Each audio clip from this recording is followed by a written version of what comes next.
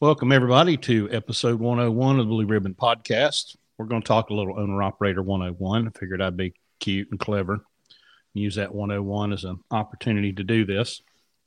You know, we had our 100th episode with Kevin, which was fun, and you know, I can't believe he went that long. You know, if I'm being honest. And we were with him 45 minutes before we went live. I thought we're going to get 35, 40 minutes, and then he's going to be like, all right, y'all, it's been fun, but not real fun. And we just kept going, you know, and I was really impressed. But that was fun because I got to hear some stuff that I hadn't heard before about Kevin's story, and you know, just fun to do that. So if you haven't heard that, go back and watch episode 100. Let me give you a little preview. Next Monday? Mm-hmm. The 6th. Yep. That's not next Monday, is it? Yes, it is. It is. December 6th, we are going to be having Carrie Baldwin on the show. She has a website called Mere Liberty, M-E-R-E, liberty.com. And she teaches some classes on critical thinking, Socratic thought. And I was on a friend of mine's podcast last week, and she was on there, and we were talking about learning how to learn. And she said some stuff that day that I was pretty fired up about. And we have just found that people come in to an opportunity like we present here, and they just don't know what to do with it. And there's a lot of learning, and there's a lot of, you know, taking information that we were given over time, either in formal education or through our experience, that we kind of have to throw away and replace with new information, and that's difficult. So I thought we would get Carrie on here next week and let her kind of talk about that process and that method. So I'm really looking forward to that. I think you all are going to like her. If you normally just listen to the podcast and you don't watch it, you might want to watch this when she's a hell of a lot better looking than the two of us. So that is 100% accurate. So let's jump into this 101 thing, because we have done episodes like this before, right? But I feel like the longer we do this, it's like our orientations, you know, each one we do, we get a little bit better, and we kind of narrow things down to their most fundamental level. And so I just wanted to hit some high points, and I had an experience. We've got a new mentoring client that I've been working with over the last 3 weeks or so. And it's been a very eye-opening experience, because my personal experience was I walked into Landstar in 2014, and they handed me the fuel card and the log into the load board, and, you know, wish me the best of luck, right? And now we have this program where we bring people in and give them experience to walk through that kind of stuff, but they're not on the line. The people that come to drive for us, Larry's taking the risk.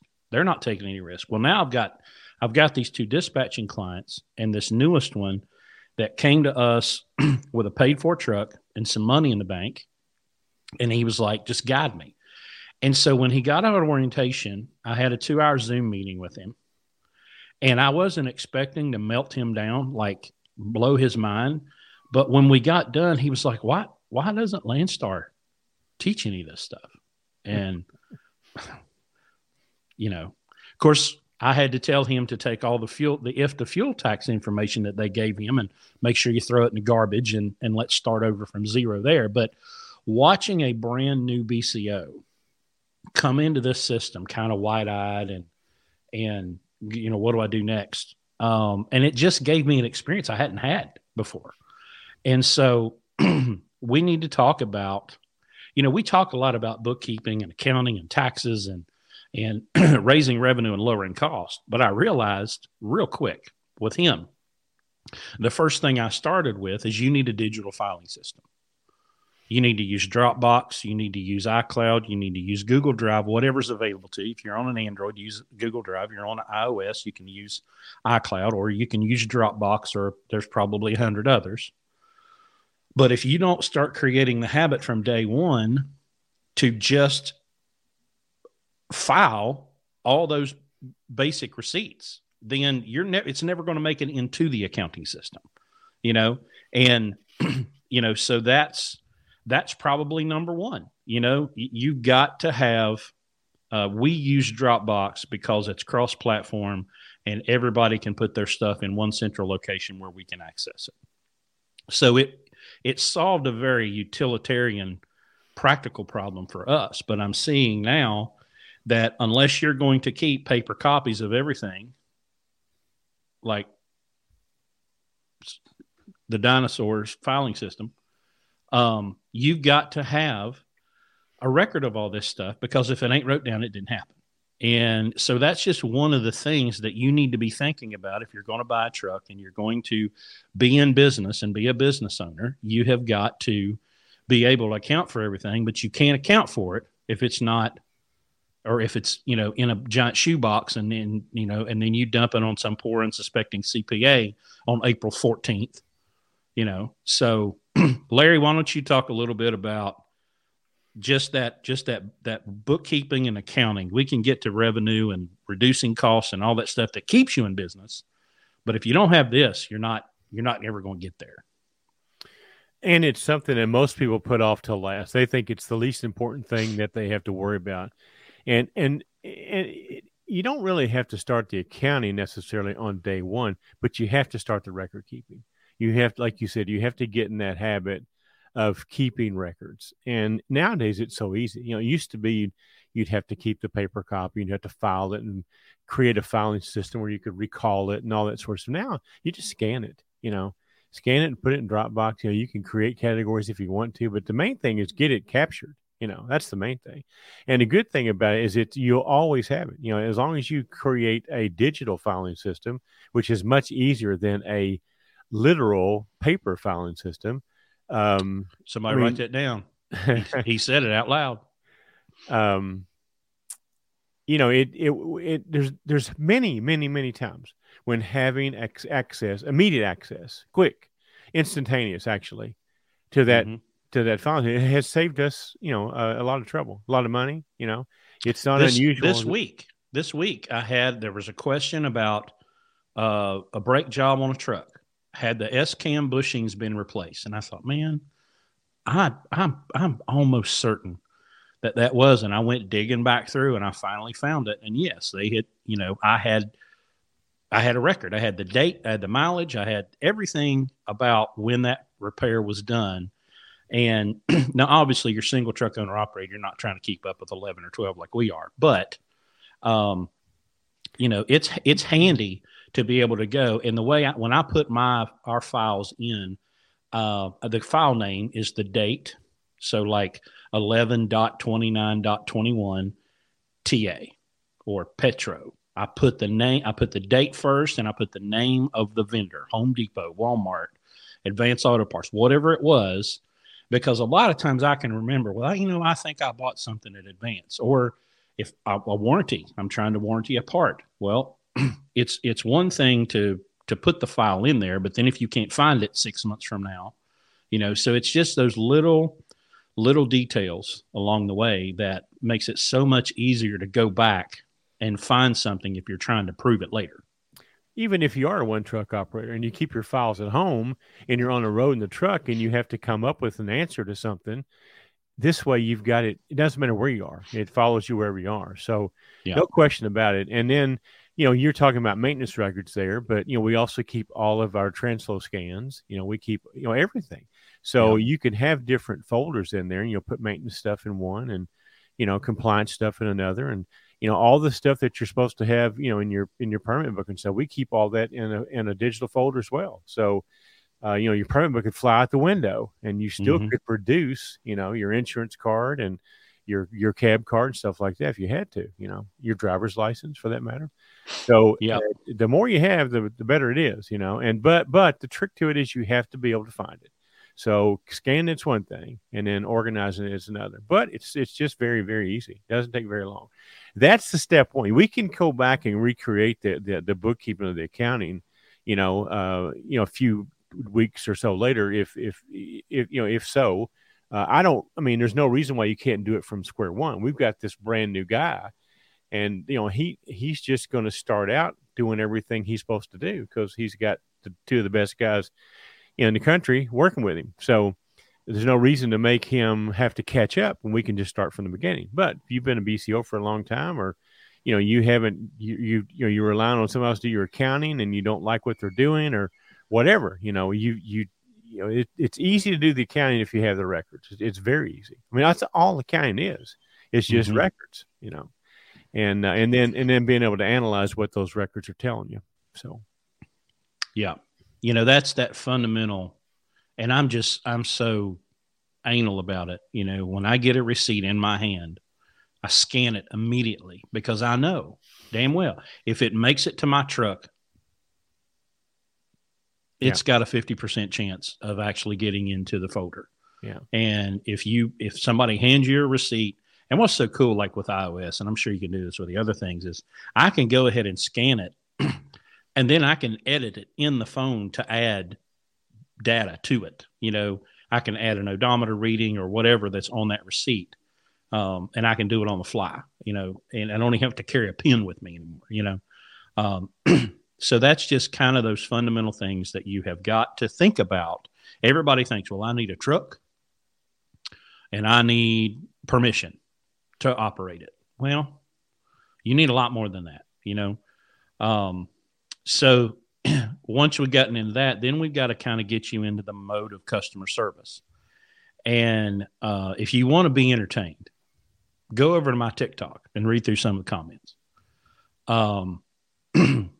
Wow. Let's back up just a little bit. Let's include email in that. Oh yeah. You need to always archive it. We don't ever delete an email. Ever. And so that way we've always got, you hear all these stories all the time on Facebook about, not getting paid or some controversy between you and an agent. Listen, if you've got the rate con, you've got it. It's now customer service is going to be on your side because you can produce exact. So you should always send yourself the load board information that you booked the load with, the rate con, all the emails that go back and forth, save all of those. And all you got to do is do a simple search. You don't even have to organize those. Just don't ever delete an email. And I would also separate your personal emails from your business emails. 100%. Make it a lot better too. You need an email that is specific, preferably with something like with your truck number in it. If you're going to be booking loads with anybody, you do not need an email address with 97 consonants. It needs to be simple so that it's easy to communicate. Yeah. And the thing with email too, I have been taken before customer service a couple of times now. And generally I am there against an opponent that has shown up to a gunfight with a butter knife because, I've got every data point. I've got every piece of communication. It's just such a habit for us to get everything in writing. So if somebody wants to play games, okay, bring it, because I know who's going to win, Well, something happened a couple weeks ago. The first time I've been at Landstar since 2012. Okay. Mm-hmm. I deal with hundreds of rate cons with 12 trucks, 11 trucks, whatever we've gotten. So on my settlement last week, there was an $1,875 deduction, which caught my attention. Yeah. So I start looking into it, and it's a load that we delivered. Everything was just as normal as it could be. And this load was voided and all of the revenue pulled back weeks after we had done it. So, the first thing we did was go to our file and pull out the transflowed POD. Yep. With the transflow number on it. Then I went into the email archive and pulled out every email back and forth between the driver and that agent. And there was not one thing that was out of line in any of that. So call Landstar. They dick around with it for 2 days. They can't figure out why this wasn't that it wasn't paid. It was paid. It was just pulled back. And and they could not explain it. Finally, I had to just go to the agent, and the agent couldn't explain it either. But because we could reproduce everything, all they did was create a new freight bill. We sent the paperwork in with the new freight bill number on it. I got paid the next day. But now, had we not been able to produce that, or if that paperwork was at home and I'm driving and I'm going to be out for 2 or 3 weeks, how do you like being without $1,875? If that, especially if you're a one truck operation, that might wipe out your entire settlement. So Yeah. listen, it's not unusual for me to have to produce things. I would say on every other settlement, there's some type of error that I can document and win the battle to get paid. So, and these settlements are not that hard to understand. If you are currently a BCO and you are not going line by line on every settlement, I'm going to say you're going to leave a few $1,000s on the table in a year. Because listen, I mean, I talked to, I'm not going to say her name, but I talked to one of the managers over the BCO settlements department, the contractor services department. Nice lady. And we talked, and because I was asking her about why is it possible that an agent can just void a load and just without any notification, pull back a BCO's complete pay for doing their job. It would be just like you going back and taking the freight off the dock and undelivering it, and not telling anybody. It would be no different than that, And there wasn't a good answer for that, but we discussed that, and they're doing some things right now to review some of their procedures. And she was very happy to talk to me about, introducing this to that discussion. And we on a more broad topic, I kind of hinted with her, or I sort of kidded with her about it. The way that Landstar handles things like that is they just take it out of the BCO's pay and wait for him to squeal, kind of like they do putting your truck on hold. So if you're not watching your settlements, you're not checking off everything. We have a spreadsheet. When we book a load, we put all the information on there. And then when I get the settlement, if it's 1 penny off, we have a conversation about it, So if we're not paid what you're expected, and you don't check that, I would guarantee you're leaving money on the table. Because I do it every week. Have done it since 2012 for multiple trucks, and I find multiple. It's unusual for me to get a settlement with 11 or 12 trucks. There's not a mistake on it. Tolls, if someone with a trailer that's assigned to you goes and trips a toll booth somewhere, they're going to hit the last truck that they know had that trailer, and so we can prove all that. We can prove that we didn't have that trailer because of GPS. We track all the trailer numbers that we have. You just have to look out for yourself, because Landstar's policy for doing this is hit the BCO, and if he doesn't squeal, it's taken care of. If he does squeal, then we'll go back and fix it. And the big picture there, it goes to the next point, which Larry always talks about identity. But changing yourself from an employee to a business owner. Business owners have to deal with problems as they come, and there's no room for emotional outbursts, right? And so when you come from a company mentality, you just expect things to go a certain way. And it made me think of a friend of mine as a family transmission shop in Pennsylvania. And they put a transmission in some woman's minivan, and I don't know, something happened. It had a leak or whatever. Well, she didn't call them and say, "Hey, I've got a leak. I need you to fix it." She just called the credit card company and reversed a $4,500 transaction. That put them in a big spot, because now you're in credit card dispute land. And well, sure, it's so reasonable. Well, why didn't the customer just call them and say, "Hey, why don't you fix this?" Her first thing was, "No, I'm going to take all the money away from them." And the credit card company's just like, "Yeah, we'll just yank that back." This is a similar situation. I mean, things are going to happen. Trucks are going to break. Loads are going to cancel. Settlements people are going to make mistakes. In every situation, it's how you respond. You look at it and go, "Hey, wait, that's not right." Get somebody on the phone. Here's all my documentation. Here's what happened. Here's when it happened. and let's fix it, But just roll through the Landstar Facebook groups and just watch the people that are just melting down because business happens to them. Phil's got a great point here. Be sure to make special notations for detention. I've been paid detention on loads over a year after they were delivered. Yep.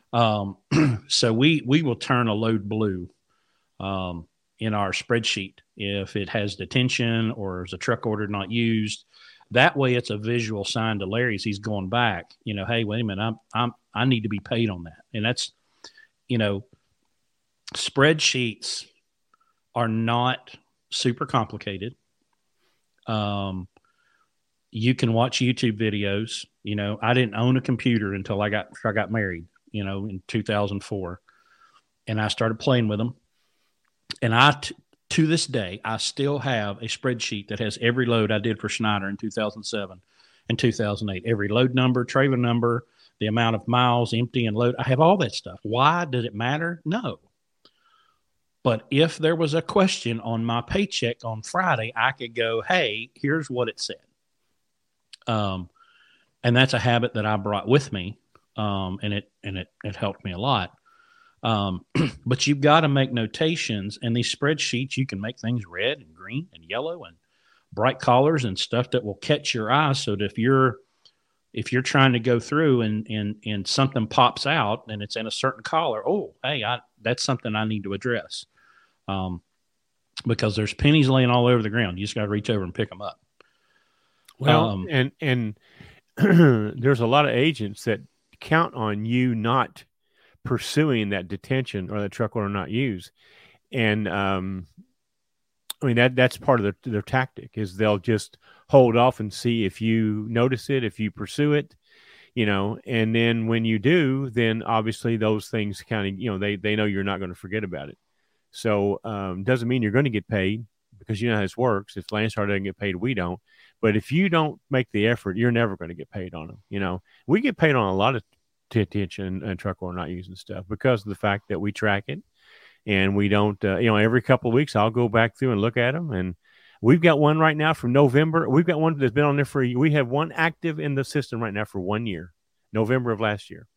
I checked on just last week. It's still in billing. Customer hadn't paid it yet, but it hasn't fallen through the cracks. So, but how many people would have forgotten about that? So we may still get paid for it. We've done everything we're supposed to do. It's just whether or not this is a big customer, and this is a $75 detention bill. Mm-hmm. Well, and before we get into talking about revenue and expenses, you've got to have your mind right. You got to have your perspective right. And there was a YouTube video last week. I can't remember the guy's handle or whatever it is, screen name, but he was talking about how he was unhappy with Landstar. And a big part of his issue was he just doesn't understand the big picture. He's too focused on employee stuff. Well, the agent should do this and Landstar should do this for the driver. Hey, Hoss, you're 15% driver, you're 85% business owner. Take that, and I'm sorry, it's selfish. It's selfish. It's self-centered. Me. I don't like how this affected me. I don't know how this affected my hometown.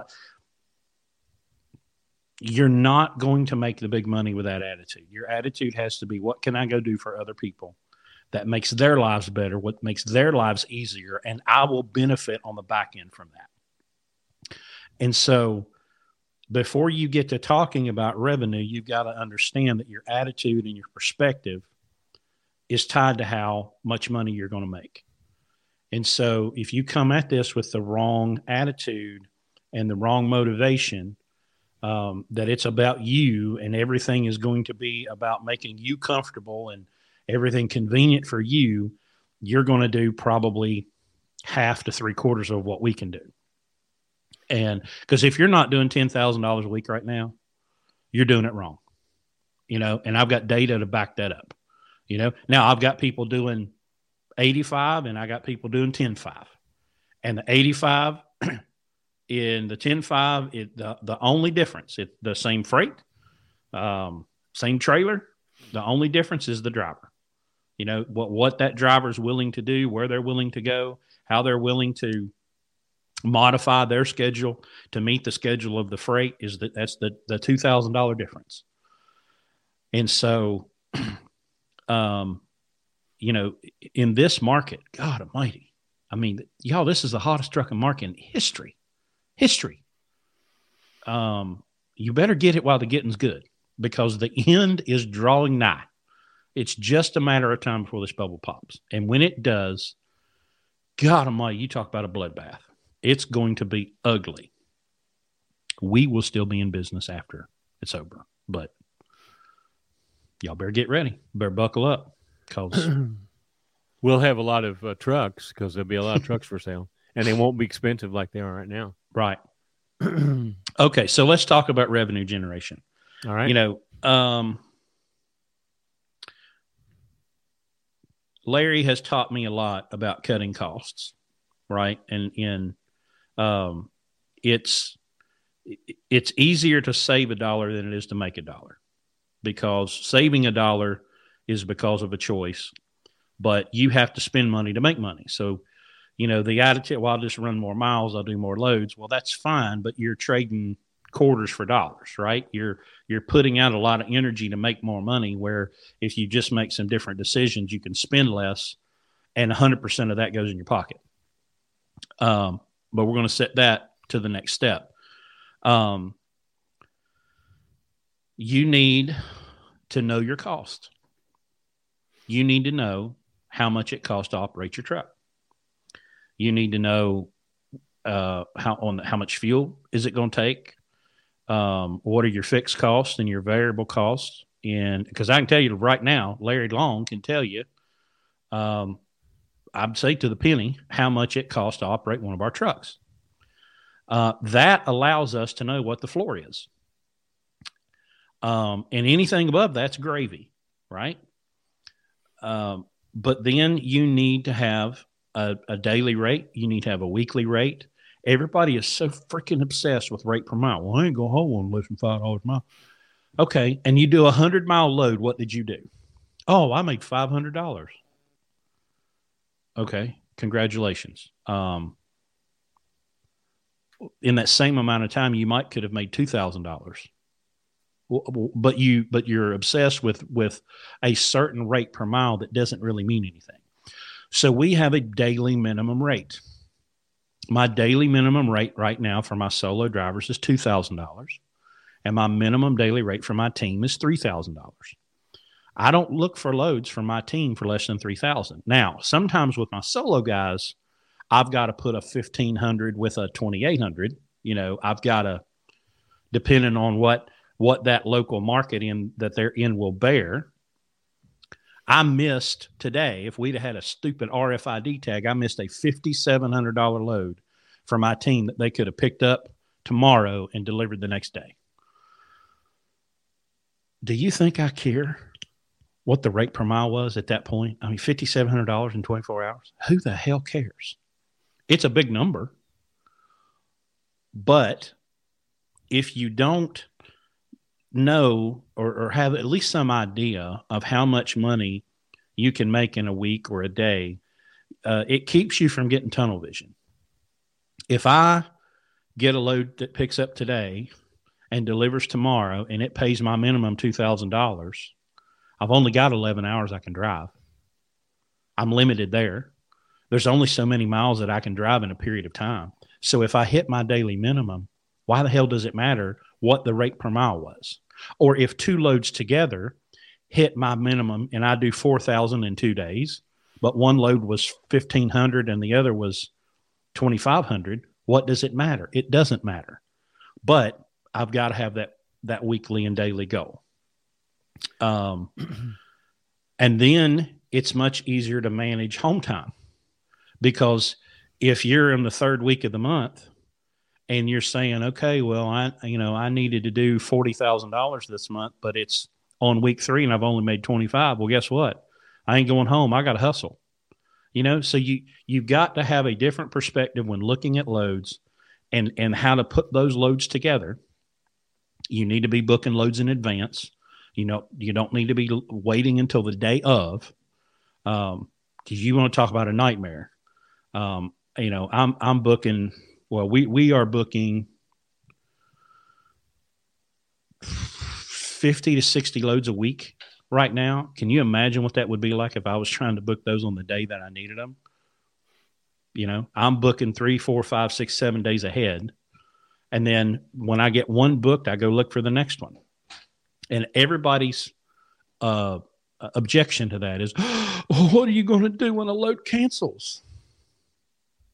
I'm going to solve the problem. I'm going to solve the first problem first.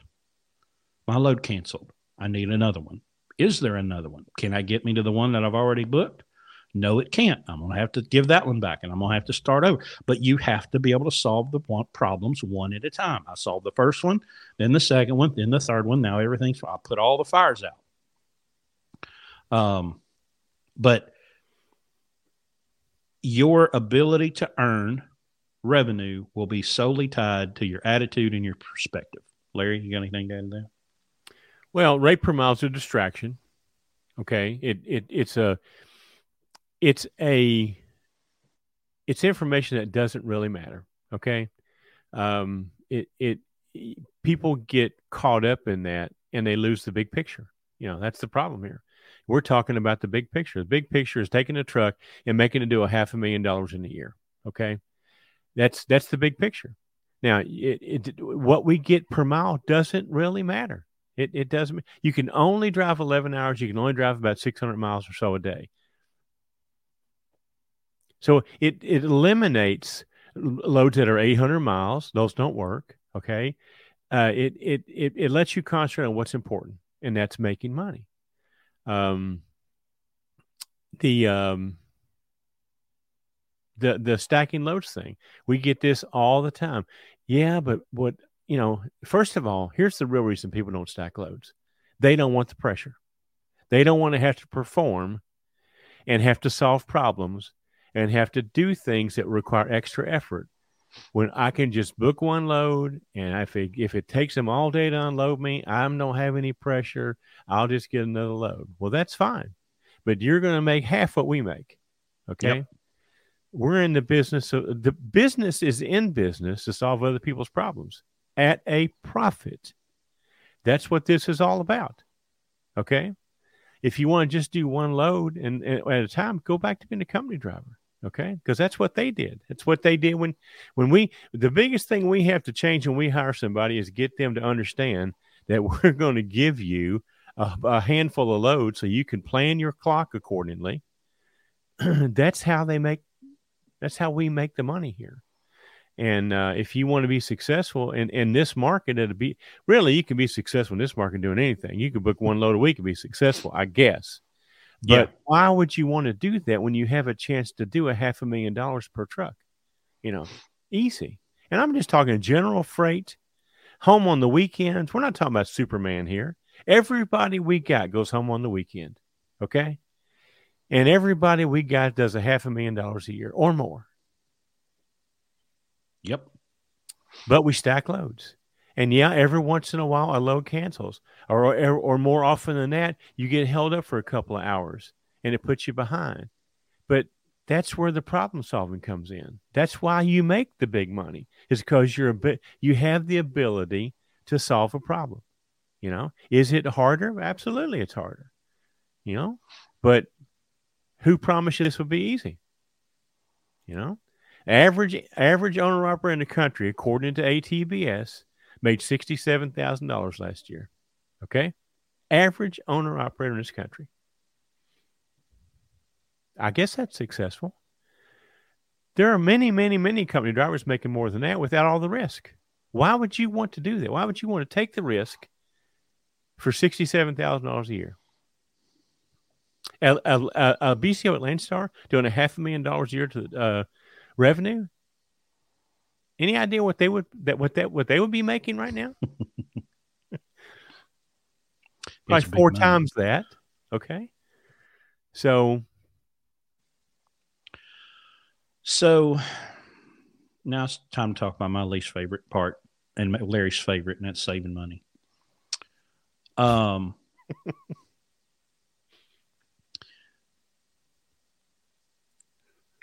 You know,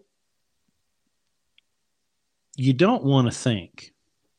We tell people when they come here, listen, you're going to have to lower your expectations of your fellow man, okay?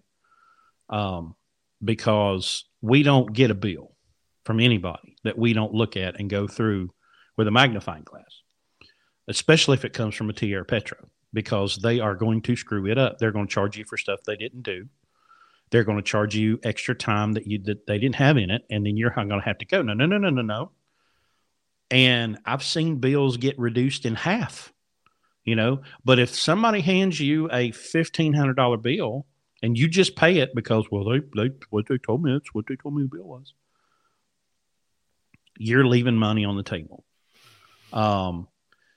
If you don't, this fuel mileage thing has always stumped me to a point because I thought my dad was normal growing up, but apparently he's not. My dad checked every tank of gas he's ever bought. He would divide the miles by the number of gallons that he bought. I've watched him do that since I was a little kid. And it was always a competition, between like him and my grandfather, if they were going to go to the beach. Well, who was going to get there faster and who got the best gas mileage, So when I came in, it was just kind of normal. Like, I tracked my fuel mileage when I was a company driver. Did it matter? No, but I learned pretty quick that a good sign of whether your truck's running right or not is the fuel mileage is good. And that little thing on the dash that says you got 7.2, that's meaningless. That's an algorithm. That doesn't have any idea how many gallons of fuel were pumped in to that tank. So if you're not tracking every single tank of fuel, you don't know what your fuel mileage is. So don't tell me it's somewhere between 6.5 and 8.2.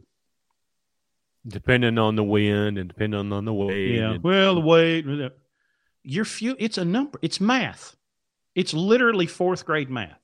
Divide the miles by the number of gallons you purchased. Write it down.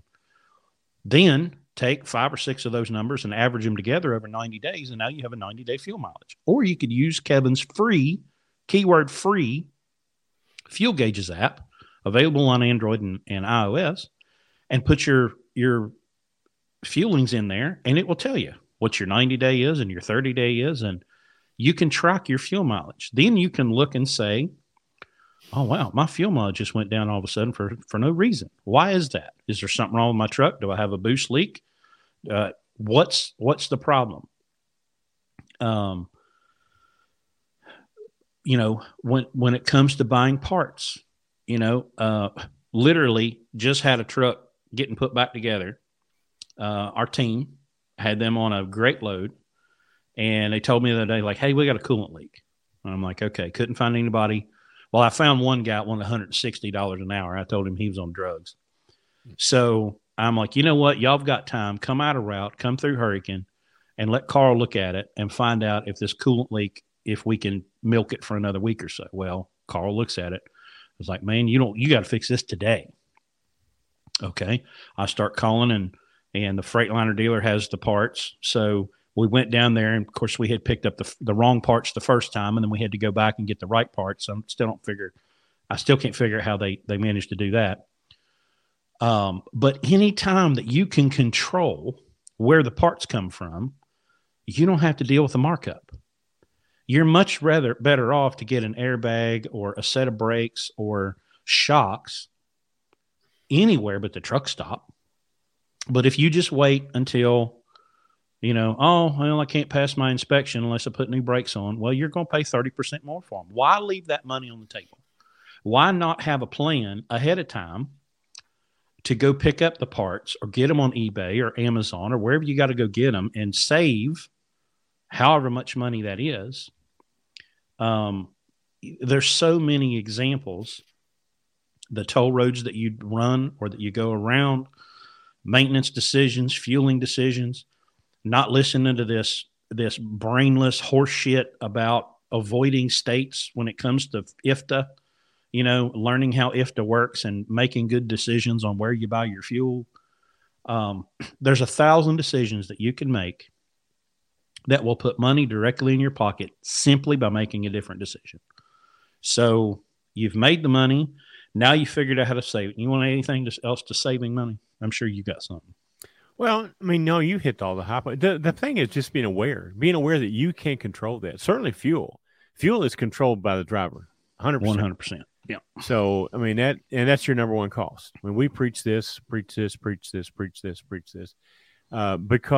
look, fuel's almost $4 a gallon now. It's costing, $800 to fill up a truck right now. Okay. A year ago, that was half that, so if your fuel cost is out of line, look, I got in this business in 2009. Fuel hit almost $5 a gallon, and 25% of trucking companies closed the doors in 2009 because of fuel cost. We're knocking on that door right now. Only reason it's not a problem is because these crazy rates. That's the only reason it's not a problem. All right. But here again, you can go and make an extra buck and you'll have your percentage of that dollar. Okay. Or you can just save a buck or two on your fuel and you get all of it. 100% goes back to the bottom line. It's phenomenal the difference it makes by controlling your costs and watching your bottom. You know that most trucking companies work on about 1.5 to 2% operating ratio. We're at 10% because we control our costs. That's a big difference between 1.5% of gross revenue and 10%. And all we do differently is we control our cost, highly control our cost. And all it is just paying attention. You don't have, I tell our guys all the time, you don't have to do sit-ups and push-ups and run a marathon to do this. All you got to do is pay attention. How hard is it to analyze whether or not to take a toll road or go around it? How hard is it to use the app that Landstar gives us for free and figure out where the best place is to buy your fuel? How hard is it to figure out how to get the fuel mileage up on your truck, whether it's the truck or you, and most of it's going to be you, okay? How hard is it to buy a $200 tool and teach yourself how to drive for fuel mileage? How hard is that? It's not. It's just, either you don't understand the impact it has on you or you don't care. Either one of those are an issue. Both of them need to be addressed because you're leaving money on the table, or if you don't care, you won't be around very long. So it's just, first of all, keeping the records. A lot of you don't even know what your cost per mile. I would say the majority of you do not know what your cost per mile is. Okay. A lot of you don't know what your miles per, you think you know your miles per gallon because the little dash thing tells you what it is, but you haven't divided gallons and miles and ages, and you don't really have any idea. But those are two numbers that you have to know. It's not optional for you to be in this industry and do not know those two numbers right there. Now, once you get a grip on those, then you can start to improve it. You can start to figure out what it is. Hey, I'm driving as perfectly and I still can't get in fuel mileage. Well, we need to do a smoke test and see if your charge air cooler's leaking.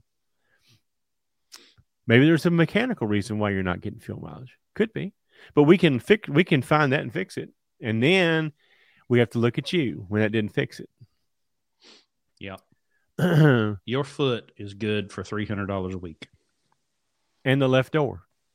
Mm-hmm. Oh, yeah, that one too. Let's talk a little bit about equipment. One of the many reasons that we're called lunatics is the trucks that we purchase. We don't mess with emissions trucks, DEF and SCR trucks. We do EGR. I will put up any 99 to 2007 Century or Columbia against any truck on the road over a period of time, and I will beat you to death with the maintenance savings on that truck. This godforsaken Cascadia that the team's driving. Carl literally looked at it 10 days ago, and now it's got these coolant lines that run from the block to the DEF tank, which is what keeps the DEF warm, I guess, keep it from freezing. Well, they're plastic lines, and they started leaking. And he's like, if these break, it's going to dump everybody you're cooling out, and you're going to be on the side of the road. And these things are like $70 a piece. I don't have those problems with a Century and a Columbia. Centuries and Columbias can have problems, but nothing like the nightmare that you run into with these new trucks and all of their modules and their computers and to tell me now that new Freightliners don't even have a fuse panel. It's just, it's crazy the risk that you take on. And like Larry said, if you want to, if you've got the money and you want to go buy a brand new Kenworth, go ahead. Right. Just please don't live with this fantasy that because you're driving a 2021 that you're not going to have problems. That's insane. You can't look at we've got a 99 now. You can't look at our 99 and say, oh, well, my 2021 is going to have less problems than that 99. Good luck. I wish you the best of luck. You need a piece of equipment that you can afford.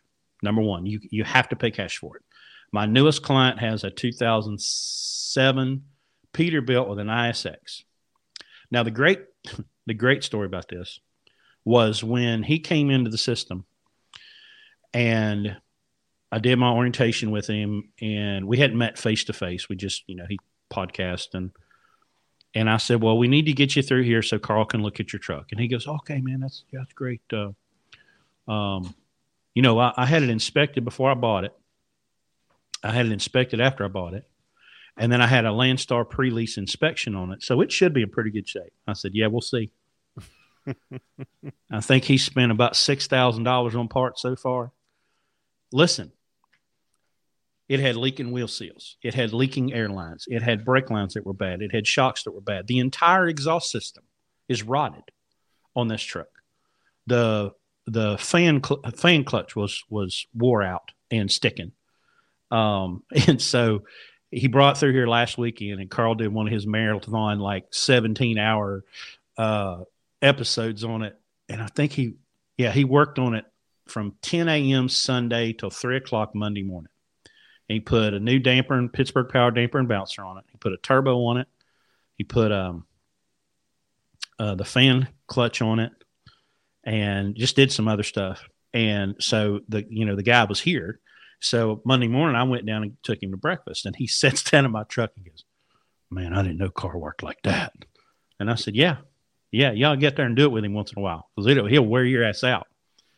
But here's a guy that had a truck inspected 3 times and has easily probably put, by the time Carl's done next weekend, he will have put $8,000 or $10,000 in this truck. Now, it's straight. And I asked him today, I'm like, how's your truck run? He's like, dude, it's incredible. It's amazing how much better this truck runs now than it did before. So back to lowering your expectations of your fellow man. He took it to 3 people that were supposedly certified and professional and could tell him if there's anything wrong with this truck that he needed to address, and not a one of them showed him what Carl could do. So you have got to, what's your line about, you were talking about buying a business, and you'd look at the numbers and you said, I'll take the profits. No, you take the revenue and cut it in half, take the expenses and double them, and that's what you would decide on how to value a business. Same thing with a truck. Mm-hmm. Look at whatever it is, right, and just assume you're going to have to spend twice as much as you think you're going to have to spend on it to get it right, and then go try to pay half of what you think it's worth. And you'll be somewhere in where you ought to be, because it's hard right now. I mean, trucks are stupid expensive because of the market. But he came in, he paid cash.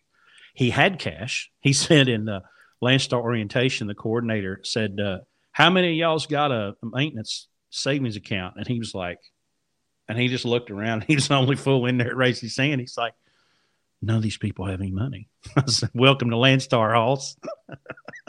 Yeah. They're one breakdown from being out of Landstar.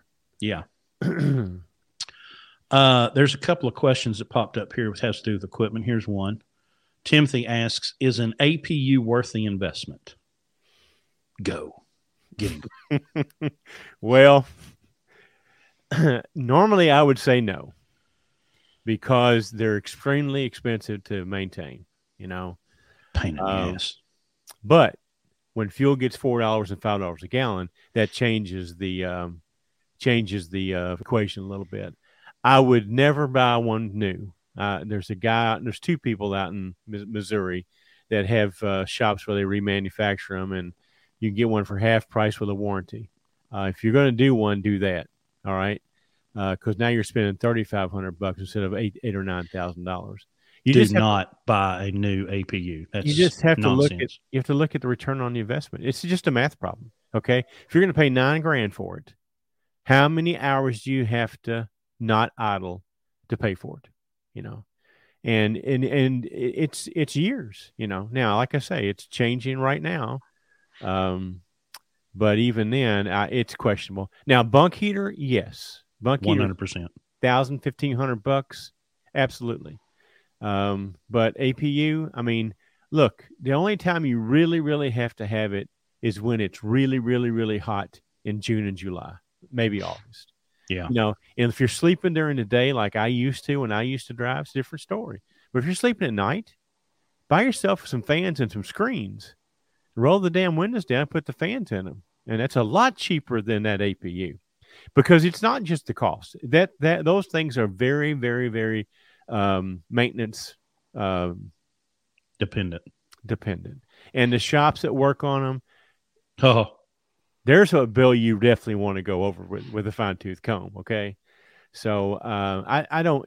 To me, it's just a math problem. If you're not a candy ass and you can sleep with a fan and a window down, I wouldn't do it. It's another diesel engine. Okay, yeah. What could go wrong, right? So, well, I serviced. We have one that's got a Thermo King, and I did the service on it the last time. And I've helped Carl change a turbo, and I've helped Carl change a rear axle. And I think I would rather do a turbo and a rear axle than screw around with that stupid APU, because you can't get your hands down in there. You got to take the whole damn thing apart just to get the stupid fuel filter.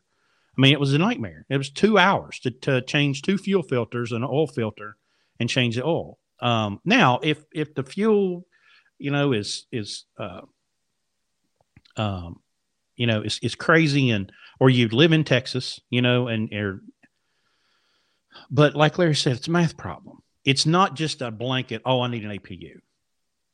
I don't know. Do you? Does the math say you need an APU? Then maybe you need an APU. But, you know. It costs about $1 gallon an hour to idle your truck. Okay. Now, you also, if you're going to take a 10-hour break, you don't have to idle your truck for 10 hours. Okay.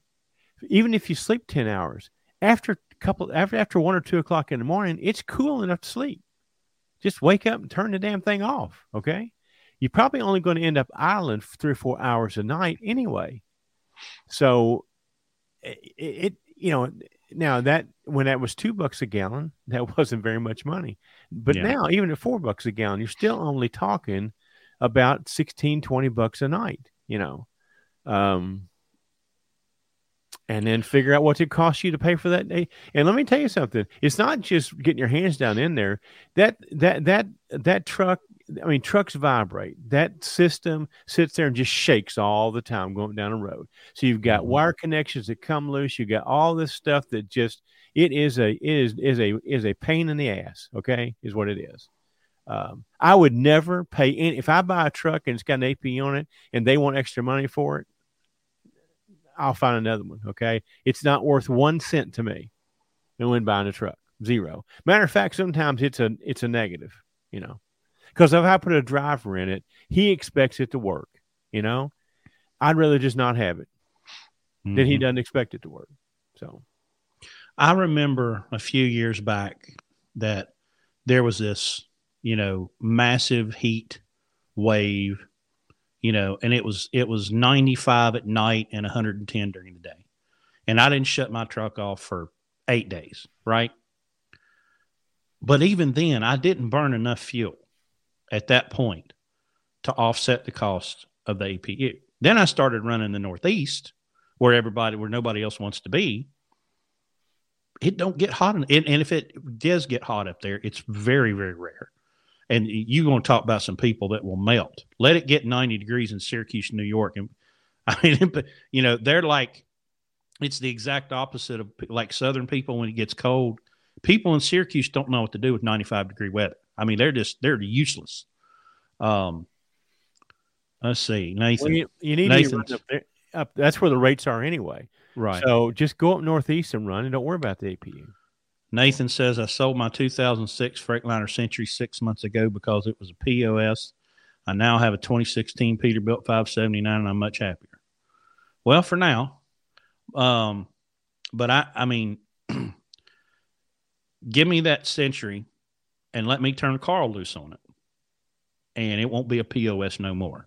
Well, let me we get this a lot, okay? Because people misunderstand this.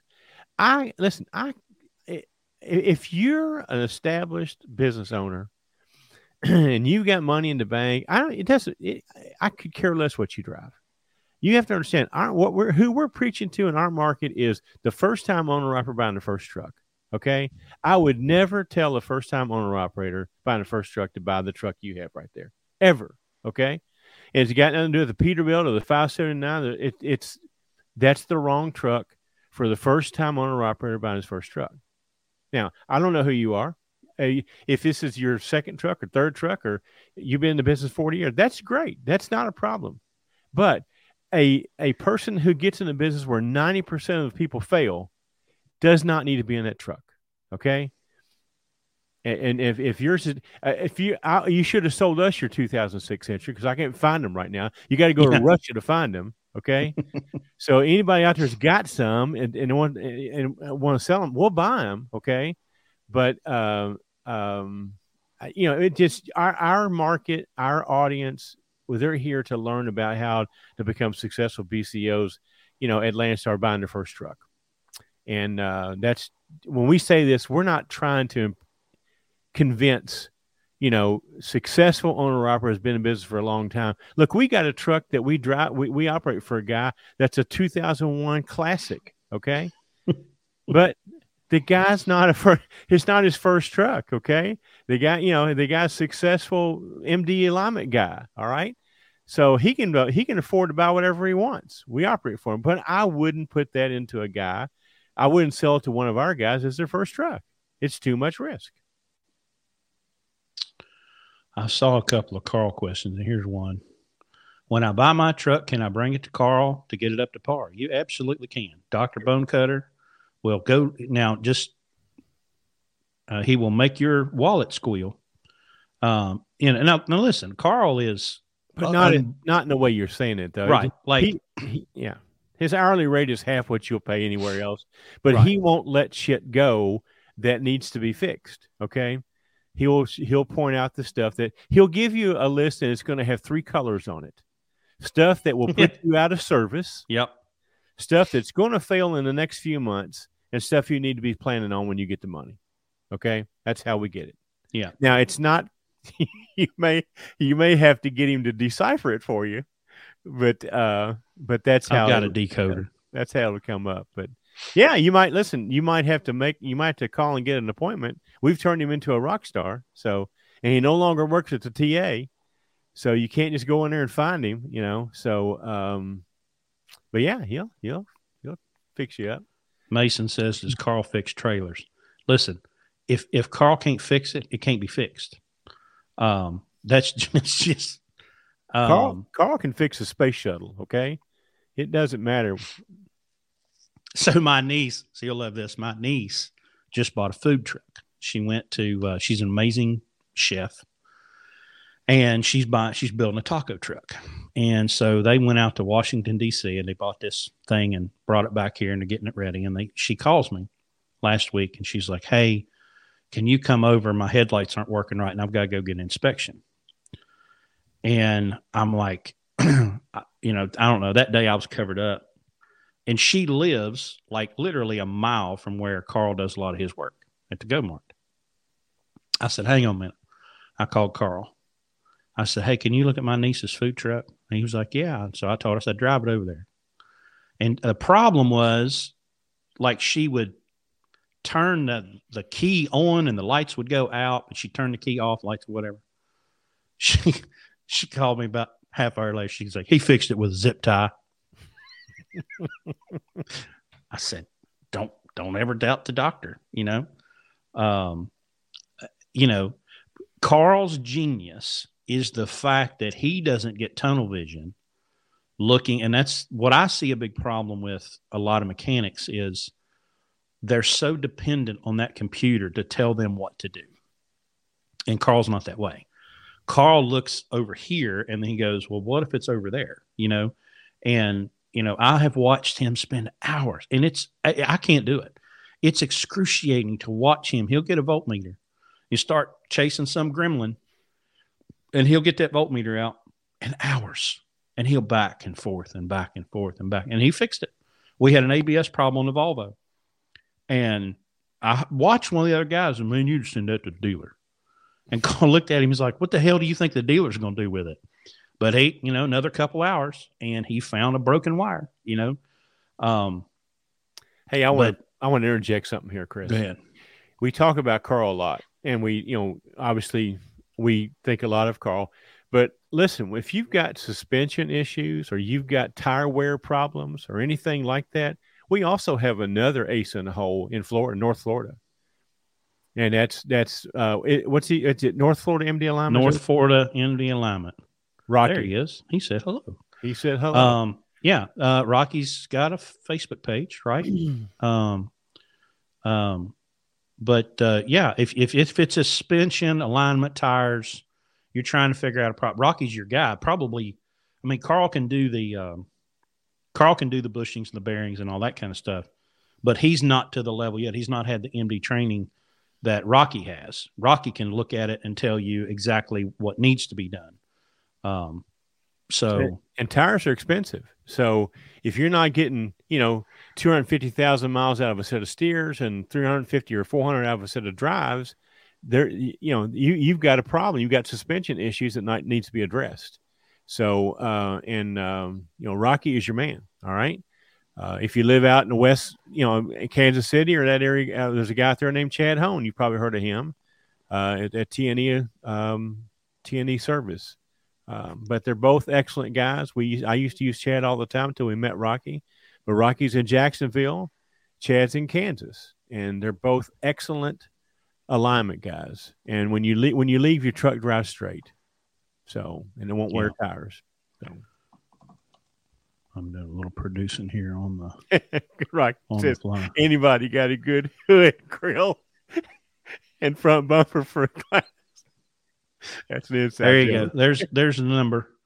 If you want to get in touch with Rocky, 904-495-5756, and he'll get you fixed up. Is he causing trouble in the comment section? He is.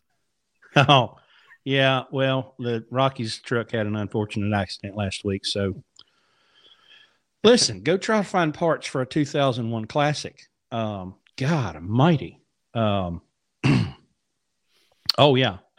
Did you say Jim at Michigan MD? I did not say that, but we have used him, and absolutely he also is equally as competent in any type of suspension and driveline tire stuff. We have used Jim. You know, it's just now that we have three, you know, we use Jim because we bought this 99 up in Michigan, and we needed to get all the work done up there before we bring it on Landstar. So I talked to Jim years ago, met him a long time ago at the truck show, and we just never had a chance to go up there and use him because it's a long way from West Virginia to Michigan.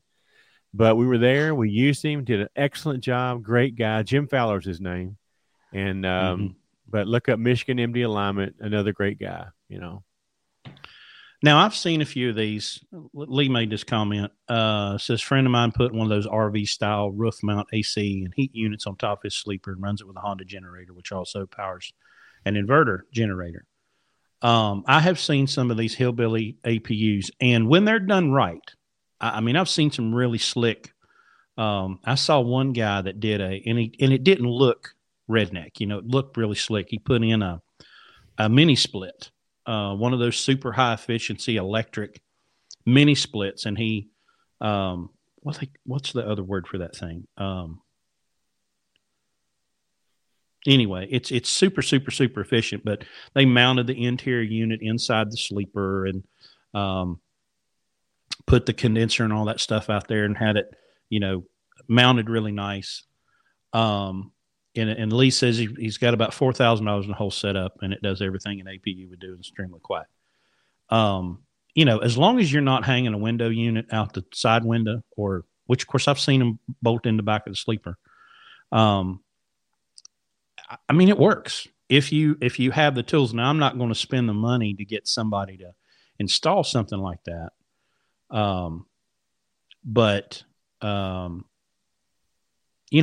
Whatever works. But again, at least we're thinking about it. We're looking at here's the cost I need to offset, and here's how much it's going to cost. But if you get diarrhea and you just I'm gonna go get a brand new Thermo King, well, you're probably gonna get what's coming to you. Now, how do I get that off of there? But in response to that, again, cutting a hole in the back of the cab sure hurts the resale value of that truck. And for $4,000, you could get one of those reman units out there at what's it called? Oh, APU Center. APU Center in Stratford. Yeah, Stratford, Missouri, right behind the TA. Somebody in the comments was complaining about the noise. I used to pull reefer. You get used to it, so that wasn't as big of a deal. I just, the few times that I had an APU, it was just more trouble than it was worth. I never felt like I was really getting any value out of it, so. Okay, so let's see. We talked about accounting. We talked about revenue and cost and maintenance. Well, let's hit IFTA real quick. We have done episodes. Go back through the feed.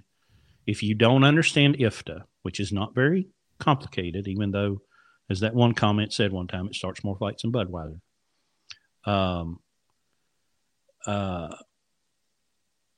You need to understand IFTA, because if you don't understand IFTA, you're not going to buy fuel correctly. You're going to spend more money than you should spend on fuel because you're not looking at the actual cost of the fuel and not taking the tax out of it, because the tax has nothing to do with the purchasing decision. Zero. We did a really good episode on this. Go listen to it. It's one of our early episodes. Yeah. The other thing is, if you're at Landstar and you're not getting your IFTA reports, you have to call and request those. Okay. So now once you request them once, then you'll get them. But if you've been at Landstar and you have never seen an IFTA report, that's not unusual. You have to ask. So, well, let's talk taxes a little bit. We've done some episodes going kind of in depth on taxes. And then we'll roll back through the comments, see if we missed anything. Was it $65,000? That's the S Corp. If you're going to be a lunatic, it's kind of the threshold, is because there's only one reason to be an S Corp. Regardless of what all the late night advertisements say on Sirius XM, there is no legal advantage. There is no barrier for you to protect yourself from a lawsuit, because anybody's got any brains is going to sue Landstar and you and Freightliner and everybody else who's got anything to do with that truck. You're not going to get any business credit because everything you're signed for, you're going to sign for personally as a guarantee. So the only reason to do it is for the tax savings. And the tax savings are 1/2 of 15.3 self-employment tax on all profits that are not salary.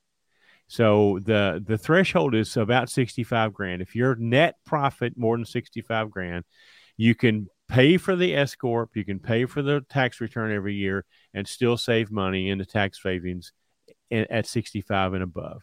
And if you're not making 65 in this business, you probably need to go back and be a company driver anyway. 100%. So you should be an LLC with an S corp election. That's what you should be. If you're not, and you're making more than $65,000, you're paying 7.62% more tax on that revenue than you should be. And that could be, I mean, we see it could be $20,000 or $30,000, difference in your tax situation. So you got to pay yourself a salary. A reasonable salary is what the IRS says. But you just want to pay yourself only what's reasonable. Everything else let come to you in the form of dividends. That's where the tax saving comes in. You don't have to tax those dividends at 15.3. You tax them at 7.62.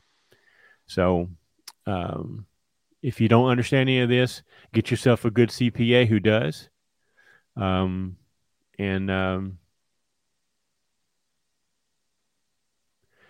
You also probably should be, paying your taxes quarterly, so you're not behind on April 15th.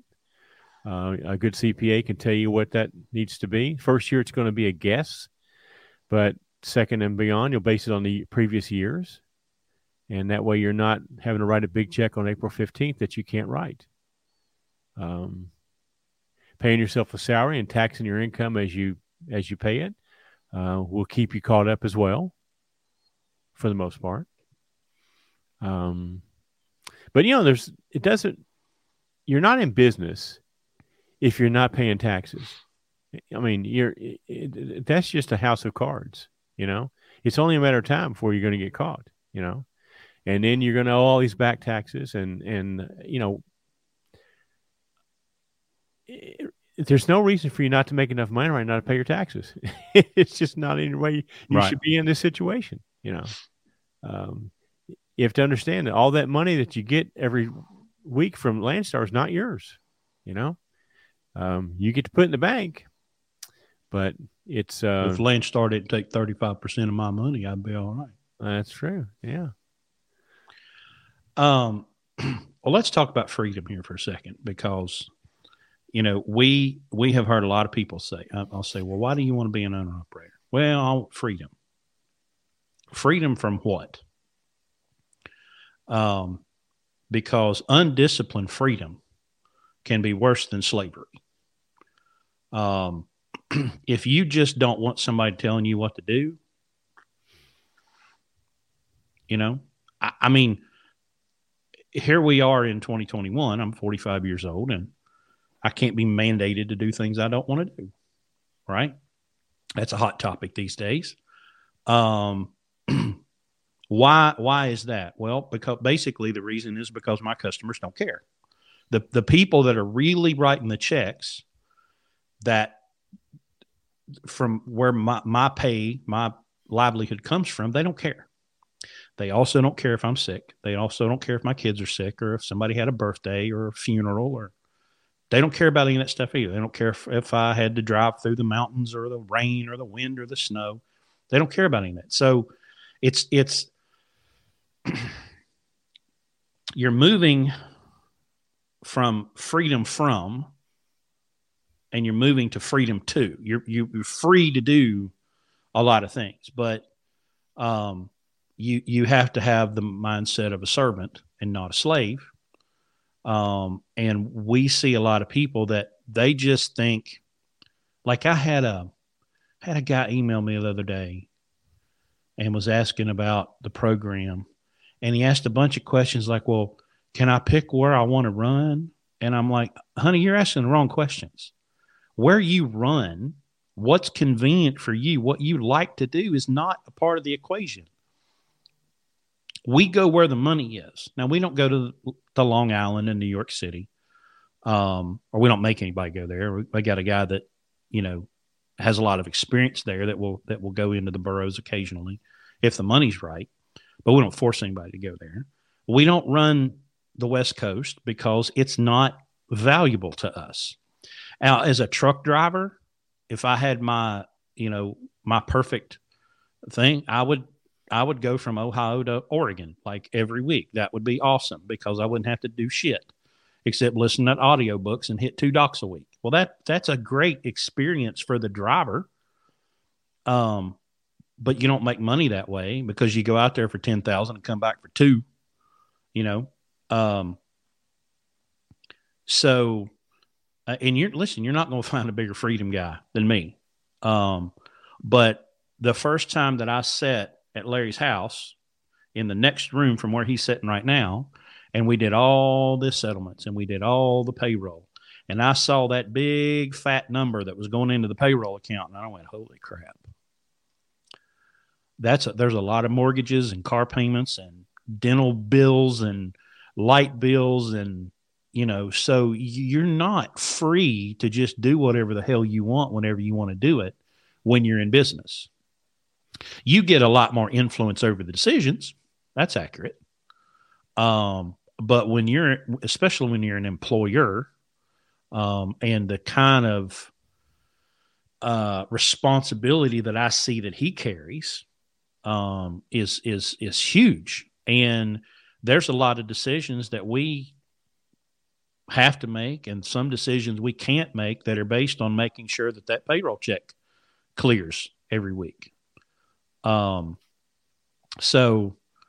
it's freedom to, it's not freedom from, you got to be free to do a lot of stuff. But if you're building a business, and that's the thing that kills me about trucking as opposed to any other business, is if it was anything else, hell, if it was a landscaping business, like there's a switch that goes, okay, I have to do 100 hours of hard labor this week in order to get paid. And if you have, like my niece with this taco truck, food costs are huge in a restaurant business. She's going to have a lot of stress, in that. She's free to do a lot of things, but she's not free from a lot of things either, so that you got to come into being a business owner with your eyes wide open, and he, that's what makes this work. My trucking experience, his business experience, it's my business experience ain't worth shit. I can teach you how to drive one in the ground. I'm real good at that. But that's just, you gotta know that going in. You hear this phrase a lot when people are talking about patriotic things like freedom isn't free. You've heard that comment. Oh yeah. That applies more to business than what you normally hear it as. I don't know that I necessarily agree with it in the general context, but here, to get the freedom, there's a lot of responsibilities that you have to take on that you don't have to take on when you're an employee. And we deal with this a lot. We have a whole 2 or 3 hour program on changing your identity, and what we're trying to explain is that if you're doing this just to get out from having to deal with a dispatcher, or if you're doing this just to be able to decide where you want to drive and when you want to go home, that's unrealistic freedom. You'll do more things that you wish you wouldn't have to done as an owner operator than you will as an employee, because you understand what the circumstances are. As an employee, if you decide you don't want to do something, worst they can do is fire you. As an owner operator, if you decide you don't want to do certain things like keep track with your cost per mile or buy your fuel right, the worst thing that's going to happen to you is you're going to go out of business and be bankrupt with a repossession. There's a big difference between those two. You decided you want to take that freedom. Also, you have to take the circumstances that go with that, the consequences that go with that. And that's the thing that a lot of people don't understand. I'm going to just go buy a truck. Chris has heard me say this 1,000 times, but that's not the decision you're really making. The decision is I'm going into business when I buy that truck, and everything changes. All this stuff about picking up pennies really matters now. You could care less what fuel costs as a company driver, because it never came out of your check.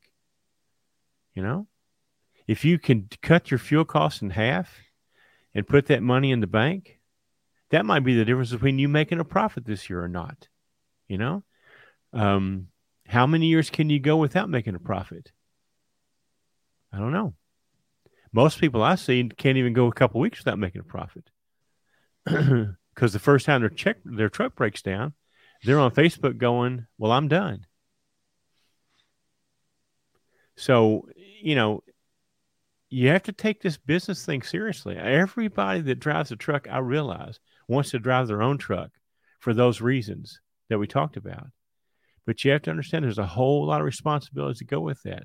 And being irresponsible, which most people do when they get into this business because they sign a lease purchase or they go buy too much truck. You know, you've heard Dave Ramsey say it. Just because you can afford to make the payments doesn't mean you can afford it. That's why the first time it breaks down, people are out of business. I'm done. Even with a warranty. So, you know, this business thing is not just a sideline. This business thing has to be in place before you make the decision to go buy a truck. And that's why 9 out of 10 people who do this for the first time fail, because it's not. It's not in place. They know nothing about it. They don't think it's important. If I told you the number of people that I've talked to that are in business and do not have an accounting system, it would shock you. The number of people that don't really know, I mean, they might give me some bullshit answer, but don't have any idea what their cost per mile is. How do you pick a load if you don't know what it costs you to drive your truck a mile? So that's why this is important. That's why we harp on. That's what, I mean, we give our guys a dose of this all the time, because that's what we're trying to do, is change that mentality, because that's what they come here for, is to grow out of being an employee into an employer, you know, grow from being a company driver to being a successful business person. And business is business. It doesn't matter if you're driving a truck or selling a hamburger. Business is business. Nothing changes. So that's why this all matters. That's why this whole thing, we're doing it again tonight, is just to remind you that listen, we had a really good meeting a couple weeks ago. And, you know, I stressed to my guys, I said, look, you know, you guys get bogged down with the daily things that happen. You know, you get held up at a dock. You get behind a wreck or something, get held up. And your whole world comes crashing down because of something stupid like that, you know? But you got to keep the main thing. Why'd you do this to begin with? That's what you need to keep in mind, you know? You know, there's a lot of times that you think you're being held up, that's wasted time, that doesn't have to be wasted. Because that'd be a good time to, you know, work on your fuel mileage. Or there's lots of things you can do besides sit there and bitch about the accident in front of you. And so it's just a decision to, you know, it's just an attitude is really all it is.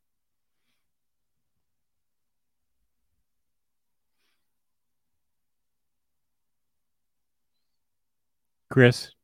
There you are. All right. I'm good now. What mechanical issue would keep you from buying a $10,000 truck? Wrong. Spec wrong. Yeah. If it's got the wrong gears, anything, you know, it's got an auto shift. It's got the wrong gears, because having the wrong gears in the truck is going to eat your fuel mileage. Well, you know, I mean, I just ordered a power divider today. It was $2,000. So Carl's labor is going to be another $1,000. You know, so you're looking at about $6,000 to change 2 gear ratios if you had to do that. When we're looking at a truck, we want to do a rig dig on it. We'd like to see some paperwork that the engine has been overhauled. And if it's not wrote down, it didn't happen. So I don't care how many times they say, oh, it's only got 100,000. If there's not paperwork, it didn't happen.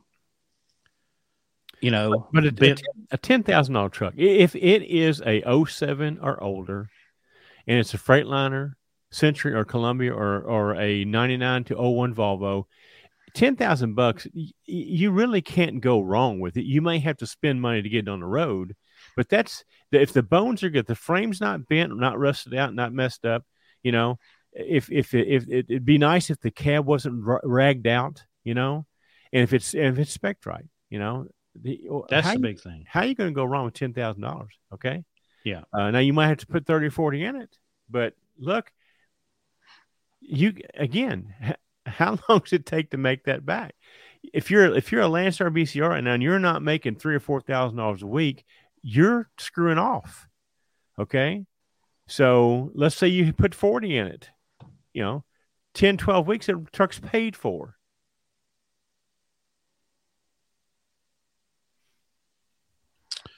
We don't put a lot of thought in $10,000 trucks. If they're unless they're just junk, if they're just junk, there's no reason to mess with it. But yeah, it'll start and run, and if it passes, if it passes the DOT inspection, that's even better.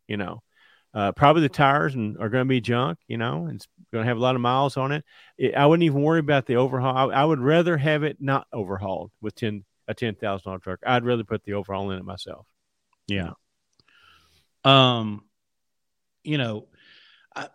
I've learned so much from watching Carl that I would not hesitate. And it's pretty much what we did with Zeke's truck. I would not hesitate to acquire a truck for $10,000 or less and then put it on jack stands and do bushings and brakes and shocks and,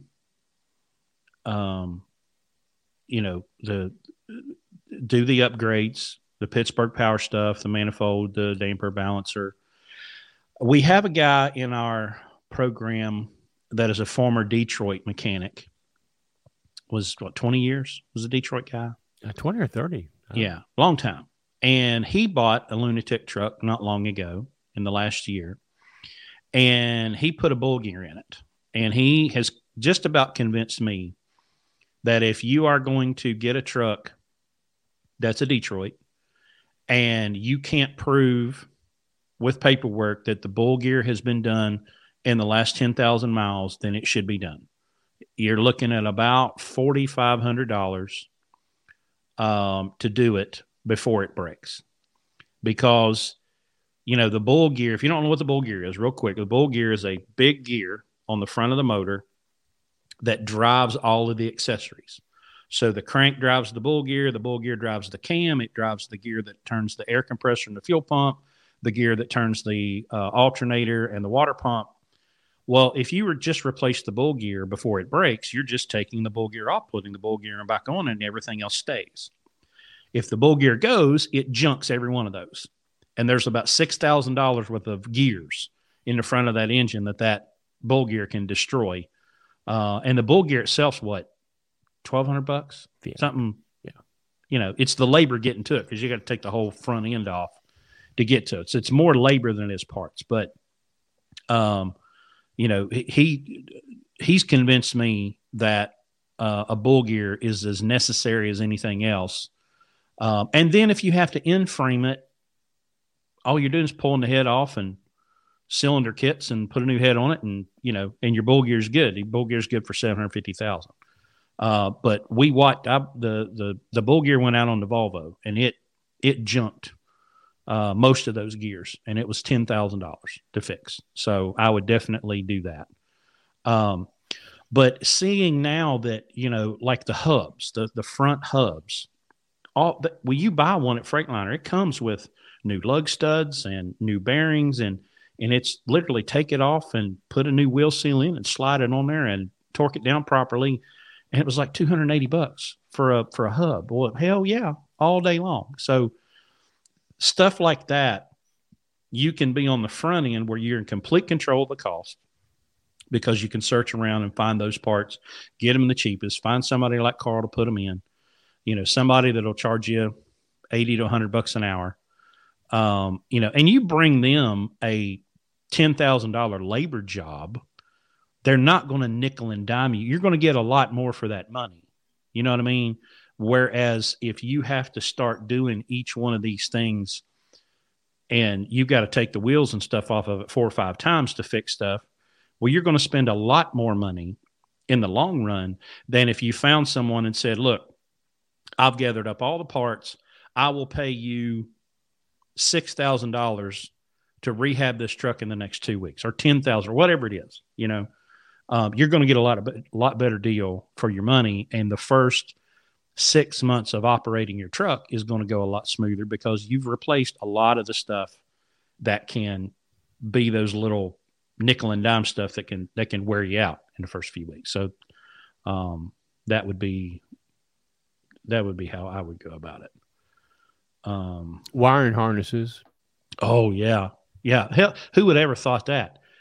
You can buy these wiring harnesses, these freight harnesses, for like $300, like the interface harness, the engine harness, the injector harness. You're better off to replace all the wiring harnesses when you're starting out, because you're going to replace them all anyway. Mm-hmm. Fuel lines, fuel lines, brake lines, anything rubber, you're going to have to be replaced. But as far as your question goes, there's nothing, a mechanical issue that would keep me from doing it. It would just be whether or not it's spec'd properly once I got it fixed, And we've pretty much said, as long as the frame stays intact, there's really nothing that can't be fixed on the truck. Everything else can be replaced. Yeah. And if you got Carl, you can find anything that needs to be fixed, Let me hit this one real quick. I'm a company driver in Texas for 20 years, pulling RGN flatbed, not too much experience in OTR. Does Landstar hire drivers with no experience? Well, Landstar doesn't hire drivers. It's 100% owner operator.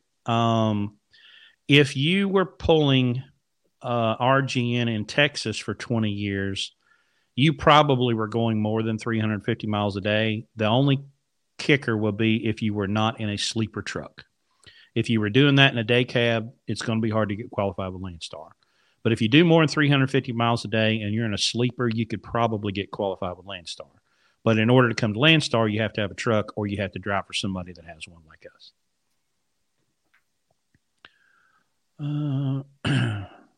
Well, let's hit this one. George says, I'm in the process of joining Landstar. Your podcasts have been helpful to me to be successful in this business. Well, thank you, George. We wish you the best of luck. And go hit us up on the website. We've got a mentoring coaching program that we can help you. Just go click on the mentoring tab, and we can explain all that to you. Well, I believe that's about it. Let me check. I got a note here. Let me double check my note, make sure there wasn't anything else that I left out. I think that's pretty much it. You got anything else you want to hit? No, I think we're fine.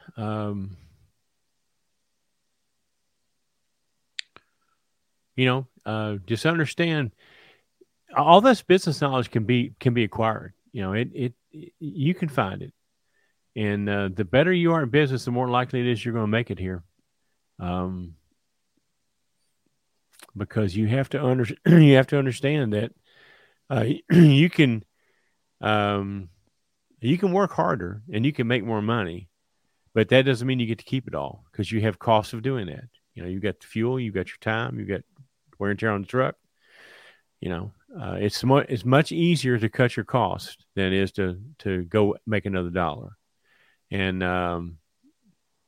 cutting your costs is just decisions. That's all it is. Being aware of what they are. We've heard this saying a long time ago: performance measured, performance improves. Just knowing the numbers will get you conscious of them to where you start then to automatically, second nature, do things to cut it. It's kind of like fuel mileage. Once you start measuring it, it becomes a contest. How do I improve it?